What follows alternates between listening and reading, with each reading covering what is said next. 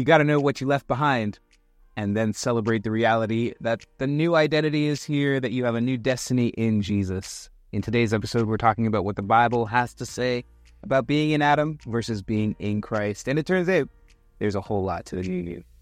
We're glad you're here, New Creations. Let's dive in.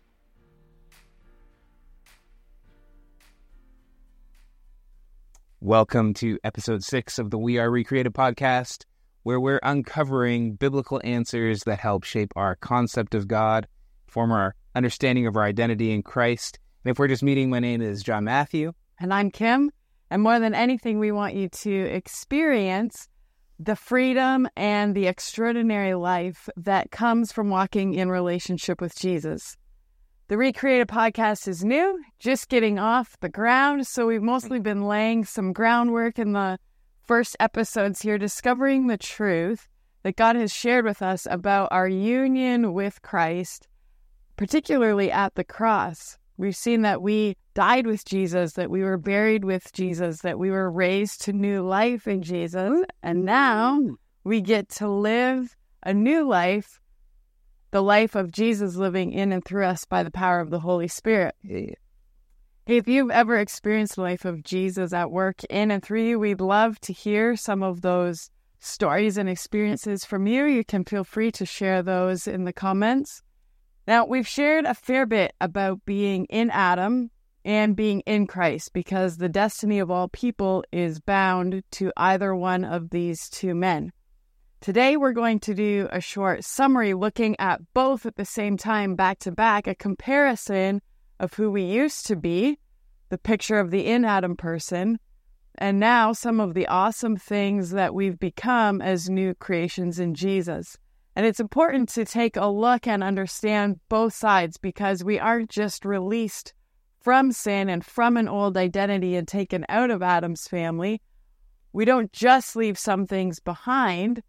We are also freed into things and released into new things and placed into a new family line, adopted into God's family. And so, as 2 Corinthians 5:17 says, there's a side where the old has passed away, and there's also the side where the new has come, and we get to learn to live from the new more and more.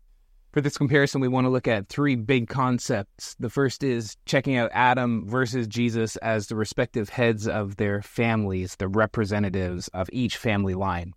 The second is we want to see the new identity that we have in Jesus versus the old identity that we left behind when we were in Adam.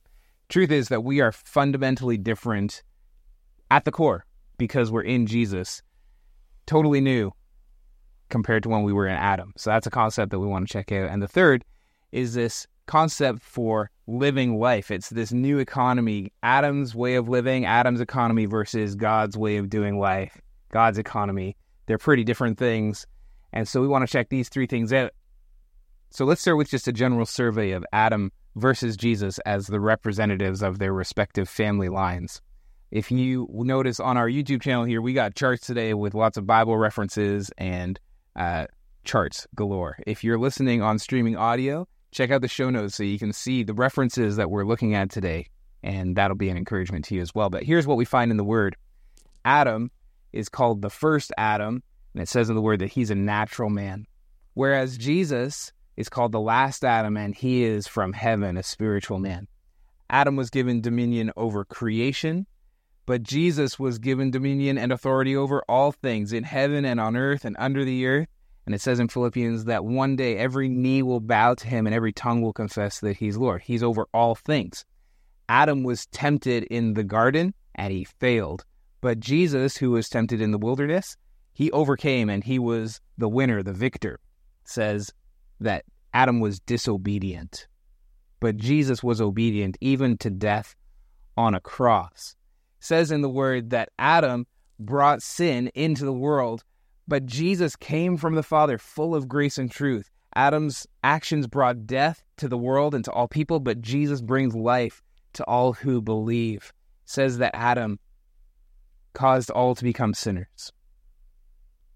But everyone who believes in Jesus can be made righteous. So the second concept we're looking at today is what happened to humanity because of the actions of these two men. And Paul talks a lot about this in Romans chapter 5. It's also included in many other places in the New Testament. Take a look at the references we have listed here. What we're taught in the Word is that in Adam, all die, and that the wages that were earned for sin is death and condemnation, and the result that all in Adam are made sinners. But now here's the good news of the gospel, that all who are in Christ have received eternal life. They've received the gift of grace and salvation, not a wage that has been earned, but a gift. We are given grace and righteousness to reign in life, and in Christ, all are justified, all are made righteous. And this is incredibly good news.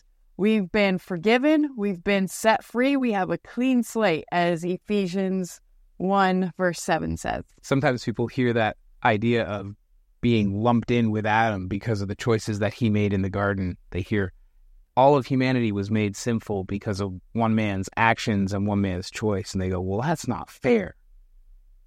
Maybe. But the truth is that we're all doing a fine job sinning in our own right. And the other side of that coin is that it wasn't really fair that Jesus would have to come to earth, give up heaven, die on a cross, be murdered as a criminal so that I could be set free from my wrongdoing. It's not fair, but I'm so glad that he did and that he's made a way out for me.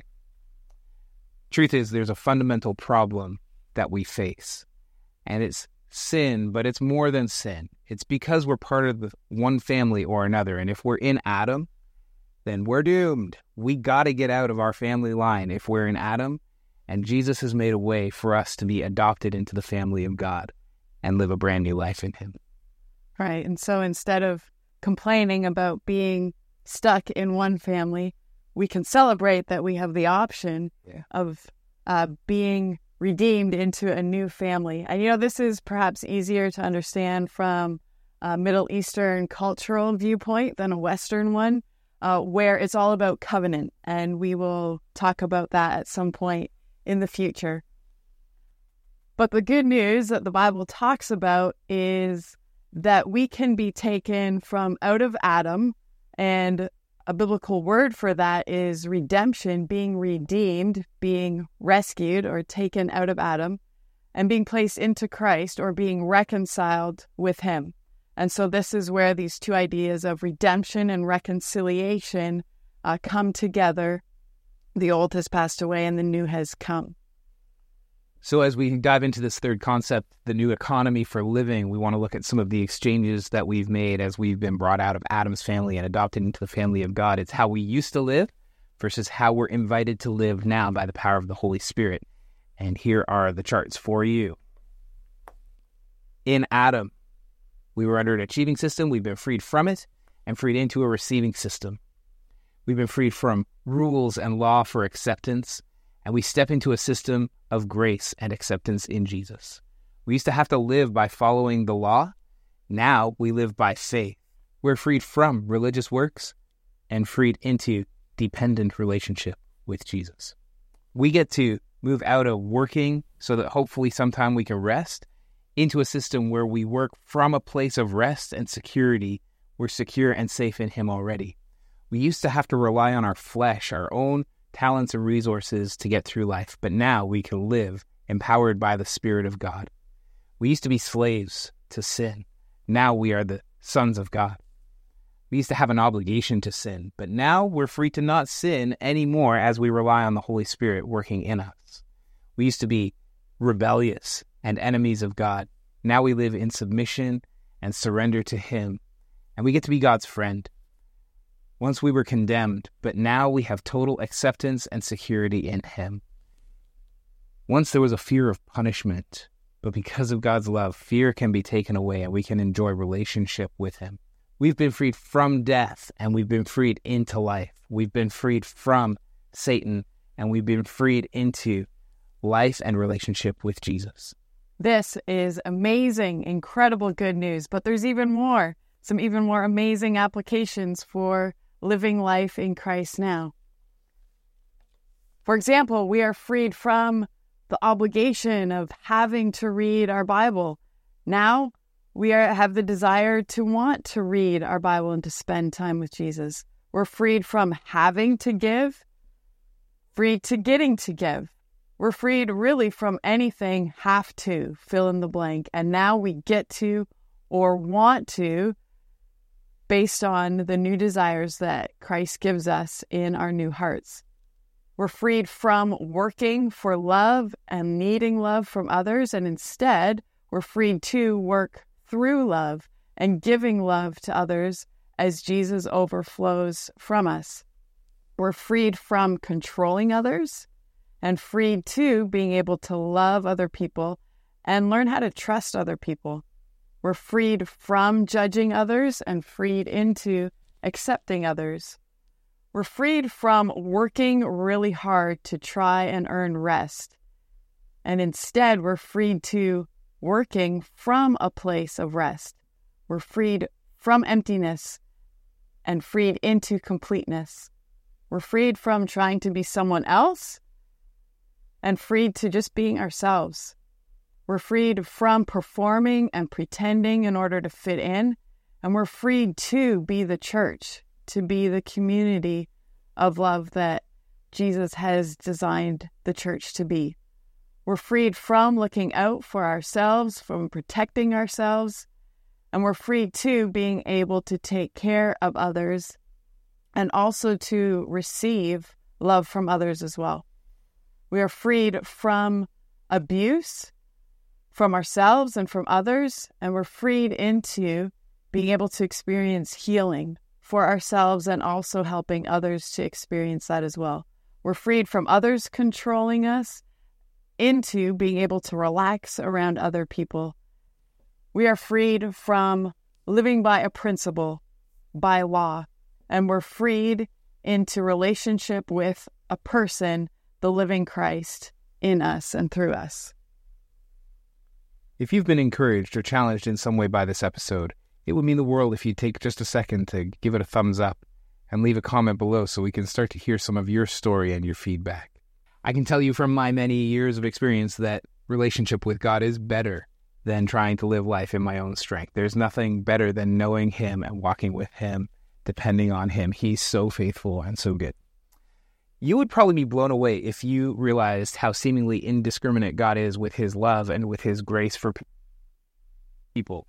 And so we're going to talk about that in the next video. Click the top link. You can track with us and see what it's all about. And until we see you next time, remember, we are recreated.